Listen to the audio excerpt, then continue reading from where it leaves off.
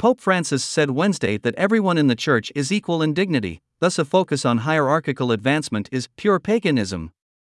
Within the framework of the unity of the mission, the diversity of charisms and ministries must not give rise, within the ecclesial body, to privileged categories, the Pope said at his March 15 general audience in St. Peter's Square.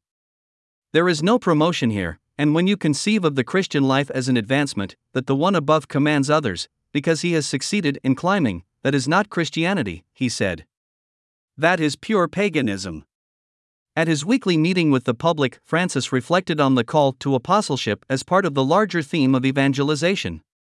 The Pope said if you see someone in a high position in the Church who is vain, you should pray for the poor guy, because he has not understood his vocation. Listening, humbling oneself, being at the service of others, this is serving, he continued. This is being Christian. This is being an apostle.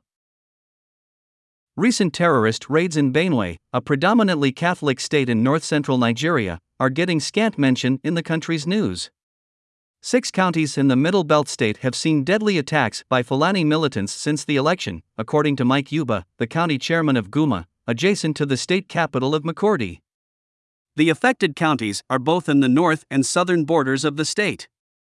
One of the most recent attacks, on March 7, left at least 20 residents dead in the village of Tsejor after about 40 attackers with machetes arrived on motorbikes and slashed defenseless men, women, and children for at least 2 hours, Helen Tikya, an aid worker employed by the Catholic Diocese of Makurdi, told CNA.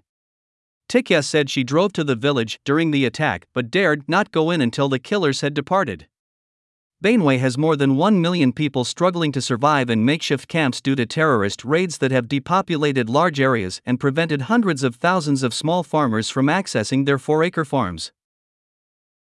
Today, the Church celebrates Saint Clement Hofbauer, an 18th and 19th century saint who oversaw the founding of many Redemptorist monasteries, and who was the patron saint of Vienna, Austria.